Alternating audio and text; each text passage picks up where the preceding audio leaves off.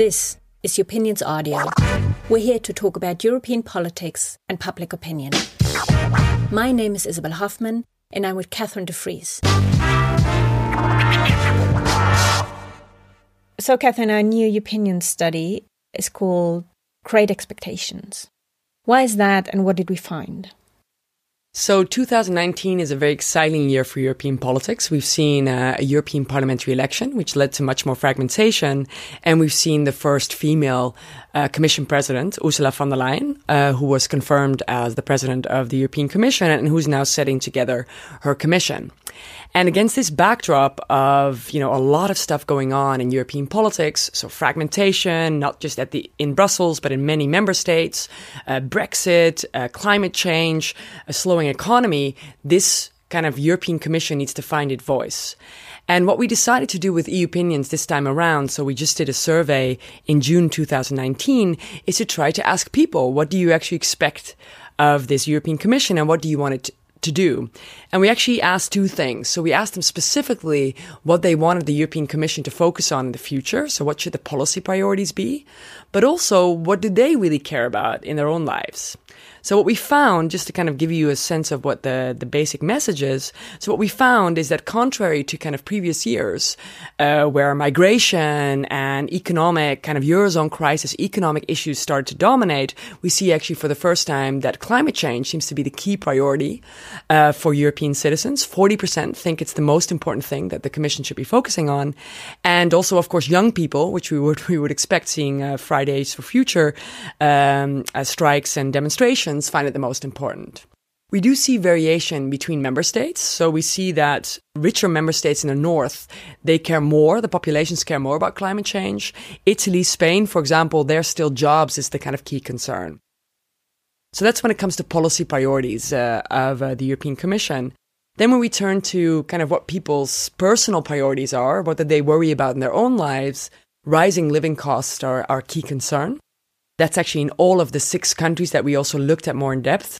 France, Germany, Italy, Poland, Spain and the Netherlands. We find that rising prices are our key concern, followed by poor health, but also things like social security and crime. And here also we see kind of some interesting things between country context and age groups. We find actually that loneliness seems to be a key concern for young people. So between the 16 and 25-year-old, maybe, social media, I don't know. And also what you really see is that certain issues play out more in certain contexts. So especially the French and the Poles, for example, are really worried about rising prices and living costs. Then we also asked people, next to kind of the policy priorities and personal concerns that they had, so what do you think about the EU and how do you think its future will be shaped? So when we ask people about their views about the European Union, we find overall, the majority of people are positive about the EU. So they want more political and economic integration, about 54%. They would talk, about 60%, about two-thirds, close to two-thirds would be positive when they talk to a friend about the EU. And people overall think that they're kind of optimistic about the future of European integration. But what is an interesting aspect of where perhaps we see some little cracks in that image is that people are quite concerned about possible future exits of the EU. So about a third thinks that it's likely that we're going to see more exits. But also that people think that there will be some different speeds of integration. So maybe a Europe of 2 speeds where some countries go ahead and others, lag more behind. So the last thing we also looked at is not just the differences between countries and different between age groups, but differences between the average public and supporters for populist parties.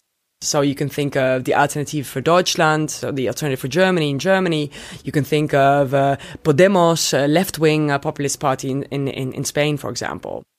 And what we find is that actually people who support populist parties are more concerned about jobs than they are about the environment. So that's really a break from the kind of average public opinion within the EU. And also that they're much more skeptical about the EU. And we find especially that supporters for right-wing populist parties are the most skeptical of the EU in the future. So this is the picture we're getting from public opinion. Well, Isabel, what does this mean for European politics? What I think is that there are high expectations for this new Commission. It won't be easy for Ursula von der Leyen and her team to deliver. So let's dig deeper into why that is. When Ursula von der Leyen came to the European Parliament in Strasbourg to be elected the next president of the European Commission, it was very clear that she hardly had a majority in the House. The European Parliament was just newly elected, and the composition of the House had significantly changed. The EPP, so the European Conservatives and the Social Democrats, had lost the majority and had now to share power with the Greens and the Liberals. And it was just a whole new kind of situation in which she entered the House and had to deliver her speech. When she finally gave that speech, she left a mark that was twofold. On the one hand, she had a very pronounced and ambitious agenda setting, emphasis on environment, on social rights, on the digital market, and on other policy fields that were very crucial. But on the other hand, it was not only policy-driven, it was also very personal. So she talked about her experience as growing up in Brussels, her father working with the Commission, and then later on being a mother herself, speaking with her children about the European Union and European politics and all the history that implies. So it was very personal, it was very pertinent. Now, what we did in this study is we actually checked. We thought, well, we take this agenda and check whether the issues she put forward are in line with the interests and preferences and priorities of the European public. Policy-wise, we see it's a match. Not a perfect one, of course, but she does put forward issues that rank high on people's agenda. Climate change, for example. What we also see in the data, and what we have seen for a long time, is that putting forward personal convictions is prone to resonate with a great number of people. They like to recognize a person and its convictions. But what is actually most important for people right now is the question, okay, we hear what she wants, and we see who she is, but can she make it happen? Can she deliver on the expectations she raised? What we see time and again in the data is that people do hold high expectations when it comes to the potential of European politics. At the same time, they have a low level of trust in its capacity to actually make it happen. So I think it is relevant and worthwhile looking at the institutional and political environment she faces when considering whether she will be able to deliver on the agenda she has set for herself. So let's look at the European Parliament, the European Council, and the European public. Today, the European Parliament is more heterogeneous and diverse than ever before. The European Conservatives and Social Democrats have lost the majority and must share power with the Liberals and the Greens. There is a new power balance, or rather, an imbalance of power, the consequences of which have yet to be worked out. We already see more debate, more power struggle. Some say that's a fair price to pay for more visibility and transparency. But what's certain and visible enough for everybody is that dealing with the EP right now is not smooth sailing. Not less significant, roughly 25% of seats went to nationalist and populist forces. That's not enough to make a real mark, plus these people are very fragmented. However, it does add to the general picture. It's a setup that creates a good scenario for less stability, more debate, more controversy, and ultimate conflict. Second, there is the European Council to consider. The European Council is a very interesting case because we have seen that it can be very efficient and can act as one if they manage to align their interests. During the Brexit negotiations, for example, who would have thought to see them united like this for over 2 years? On the other hand, the same people who are able to align their interests and thus being very efficient are deeply, deeply divided when it comes to issues of principle and questions of values. These are lines of conflict that run very deep and will be difficult to resolve. The rule of law is one, minority rights is another one, freedom of press a third. And thirdly, there is the European public. This European public is, as we have shown in numerous opinion studies, very consistently supportive of European integration in general and believe in its potential. at the same time, that they have high expectations of what European politics could achieve. They have a very low level of trust in its capacity to actually deliver. So, this is basically the institutional and political setup the new Commission faces. The EP is polarized, the Council is inconsistent, the European public is ambivalent. On top of that, she has raised the stakes and created expectations. Now, this European public, as we have seen before, longs for an operational and cooperative EU. But we all know it has seen its share of dysfunctionality and conflict. And thus we come to our next question. Even if she manages to bring parts of her agenda into political reality, will she be able to convey the message that she gets things done? Something Europeans would like to see, but they have hardly any opportunity to do so. And that's also due to the fact that the European Commission traditionally struggles to reach out to the public.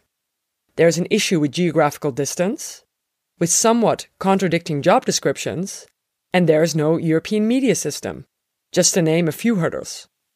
So if you care to know whether Ursula von der Leyen will be able to change that, create more visibility for herself and her team, and thus turn the public image of a somewhat dysfunctional European polity, 3 factors will be crucial. Her personal style, her managing style, and her capacity to work the intra-institutional relationship. Speaking of her personal style, when we look back at her career as a national politician, we see that she was never shy with the media. She knew how to create visibility for herself. Being forceful and visible attracts controversy, of which she has experienced her share, with no effects on her communication style. All the while, she has been handed more and more difficult jobs. The German Ministry of Defense has a solid reputation of a career killer. Many of her predecessors racked their spotless reputation in that job. She, however, held it for 5.5 years. As a reference point, there is only one German Minister of Defense who did hold this position longer. Drawing from this evidence, we assume there is no reason to believe that she will change as a president of the European Commission. Managing style. In her former jobs, the focus was on managing her portfolio, her performance, and her bureaucracy. Now she presides over a large college of European commissioners, people from very different backgrounds, with different experiences and competencies, speaking different languages, having different worldviews. Delivering the policies, getting the word out, thus changing the reputation of European politics is not a one-woman job. She needs to enable these commissioners to rise up to the occasion and become multipliers for the good of the European Commission. There are second-time commissioners like Margrethe Vestager and Franz Timmermans who have already made a name for themselves. Others will be newcomers and will be keen on creating that reputation. The open question is, will she enable them to do the job and get out the message? Thirdly, as we believe most crucially, is her capacity to work the intra-institutional relationship. When it comes to grabbing the spotlight for the European Commission, the highest hurdle is the European Council, or more precisely, the national governments that comprise it. Right now, the national governments have become very accustomed to occupy that sweet spot in which they are able to claim all the successes of European politics for themselves, but pass on the blame for its failures. And even though the awareness is growing that these short-term gains cost dearly in the mid and long term, so far, national governments have not been able to resist that instant gratification. It is easy game for them. They are much more powerful in the national frame, get all the visibility, media access, etc. It is really up to them to grant the Commission and common European politics, for that matter, their moment in the spotlight. This was the first E-Opinions audio. Thank you so much for listening. For more information about E-Opinions and about this report, please visit our website at eopinions.eu. You can also give us a shout out on Twitter. Our Twitter handle is @eopinions. E-Opinions is an initiative of the Bertelsmann Stiftung. This podcast would have not been possible without the brilliant work of Sabine Kurpius, Oberon Jones, and our E-Opinions team consisting of Sandra Deppe and Hadi Sheikh.